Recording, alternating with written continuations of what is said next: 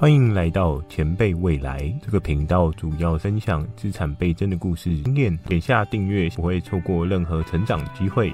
平常的工作生活当中，是否对于看不到未来感到有些惊慌害怕？不知道未来是否能真正的顺遂？对于市场环境的变化过快，让人感到十分的有压力。嗨，我是 Ken， 这个频道主要是跟大家分享如何迈向有钱人路程的频道，希望帮助更多人走向美好的致富道路。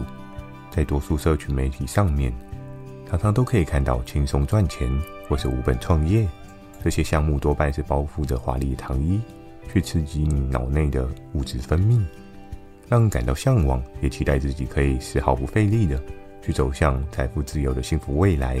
这究竟是个梦境，还是一个你不知道的世界呢？这一集将有满满的知识，看到最后相信会有不少的收获。开始前记得点赞、订阅、加分享，分享可以有效增加你的正面情绪，帮助你迎接美好的一天。订阅了吗？我们正式开始。首先我们可以思考这一个问题，真的有无本创业吗？在科技发达的现在，你可以发现生活周遭有各式各样不同的商机。新的商机诞生之下，往往会有许多不同看法的人，就好比这几年的虚拟货币，也是许多人看法相对分歧的世界。有的人有坚定的信心，觉得这样的投资会让他在未来看到不一样的自己，可相对高报酬的风险10赌9输的状况之下，迈向变有钱的路上也很有可能翻车。新科技也衍生许多诈骗的问题出现，所以多数人对于零元创业更加笃定的当作只有诈骗的可能。是否真的就无法零成本创业呢？过往的故事中也并非是完全没有，就好比守株待兔的故事，也是农夫在树下不小心巧遇的兔子，进一步变卖赚钱。许多人会说这是运气而已，这样随机发生的事件在你我生活中都时常发生。重要的是你有没有留意这样的机会。如果农夫没有在树下乘凉，那这只兔子也将不会是他的财产。在虚拟世界中，也有对应已经运行成熟的商业模式，就像是线上购物一样，你可以透过线上购物的买卖，就进一步的得到你想要的收益可能。也不乏看过许多厉害买空卖空的人，透过细节的包装，尽管商品还不在他手上，可他却已经找到对应的客户，并且加上附加价值，售出获得更高的效益。所以零元创业并非是完全不可能，在于你是否有想好你的优势策略，来帮助你完成更为稳固的商业模式。该如何无本创业呢？变有钱你必须学习的这些事情，你可以利用以下几个思考点评估。思考1，耗损的最小值。在每项投资产品当中，多半会有你需要付出的价值，就好比买股票你会需要资金投入，而作为一个上班族，你需要付出时间。我们都知道时间价值弹性可以很高，同时也会因为你的选择变成相对低落。如何无本创业的第一个重点，这就是要找出你真实要付出的代价。既然要无资本去做起创业项目，你就需要让自己的耗损值变得相对有效益化，检视手边所有的筹码，包含常见的时间筹码，又或是从小到大所认识的人脉资源，这些都可以帮助到你在无本创业过程中有一个不一样的起手优势。我们也可以看到许多新创公司可以在项目进行同时，去向外探索适合的资金进入，帮助自己的创业可以有一个无负担的状况去运转。当然可惜的是，拿对方的资金不免需要定期报告回复，可这样的状况也好过你因为没有资金，所以创业无法进行的窘境。思考2，找出麻烦。你的生活中充满着各种麻烦吗？其实你不知道的是，你已经足够幸运，在每个创业点子的萌芽，都会需要透过市场需求的研究，进一步抓出自己可以执行的课题。如果生活麻烦很多，那你可以从这些麻烦去着手。人的生活习惯百百种，每个困难与复杂的事情都将有背后解决的方法。许多麻烦人们因为相对复杂，进一步放弃了去了解这样的麻烦。而当你有办法去了解这麻烦，并进一步的去解决这问题，就将会是你可以无本创业的可能。很多的产业提供的是一种服务，当你可以解决对应的需求，这需求解决的方法并不一定要投入对应的资本，就好比换机油这件事情，一罐机油的购入成本，当你去量贩通路去了解，你会发现其实成本不如你想的昂贵。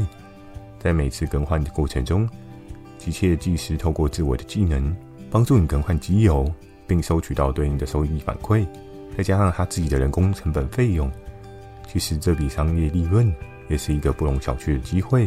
或许有的朋友会说，可是这样的模式也需要店面，所以不算是无本创业。但如果你可以提供到府更换，并收取差不多的费用呢？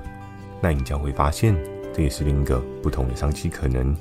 尤其在疫情严重的时候，多数人想要的是能不出门就少出门，当愿意去进行，将会换得不同的可能。思考3，想出不同的解方。创业过程当中，很多人对于不同的商业模式，容易因为别人的描述就形成了对应的既定框架，觉得如果不照着走，就将没有安全感。就像是上述所提到的个案，同样商业模式的运转，都可以因为你的不同状况去做些调整，并非别人的方法一定就最适合你。所以许多创业机会，看似都需要对应的基础框架。想要零元创业，你必须透过创意发想，找出不同的可能性。透过这些不同的解法，原本看似基础需要资本的项目，或许都有不同的运营方式，在于你有没有办法去想到。思考4，从反馈中找到秘密。有幸的你无本创业有了起头，找到了第一个客户，接续需要透过这个客户的反馈，去深化自我的创业发展。当你提供的服务是别人所需要的项目，那就可以进一步去做出更多的提问，了解到对方还可能会有的需求。需求就好像一处金矿，当你越是使劲的挖，你会发现其中的宝藏是越来越丰富。每个麻烦都是你可以解决的问题，当你想到解方，就能进一步的把这模式运转得越好。所以抱持着满满的好奇心，去迎接每个需要你的人，你会慢慢构筑出属于自己的市场。思考5，将这再次放大。无本创业的同时，不免你还是会有需要付出的筹码，就像是多数人免费得到的时间筹码，相对平等且公平的筹码，会是帮助你迈向无本创业的利器。当你做出一定的需求市场时，你就可以重新回顾在这过程中所做的种种行为，将该规模再次放大呢，还是该细调每个细节的齿轮？设定出阶目标达成之后，你会有对应的利润输入，这时就可以去思考如何运用更少时间去换得等比的效益。那最终你将会越做越有心得，随着自己每个小时的时间价值提高，你会对自己更有自信，找到变有钱人生的捷径。变有钱其实不难，在于你是否用更多的角度去思考测试现况。看似门槛极高的产业，或许都会有不同的进场方法，不要只想着打开那扇大门，或许已经有个小门你可以去尝试，在于你忽视这个可能，就将更难迈出第一步。创业绝对是难的，可透过思维构筑，你可以降低难度，难度变低，自然你的成功几率就会上升了。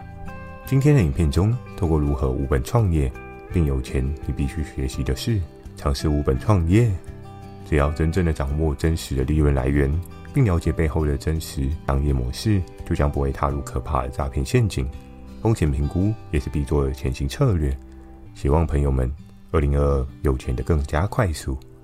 最后记得点赞、订阅、加分享。透过分享正面情绪，你将会更加有冲劲，也会迎来美好一天的到来。前辈未来，给你价值满满的未来。我们下次见。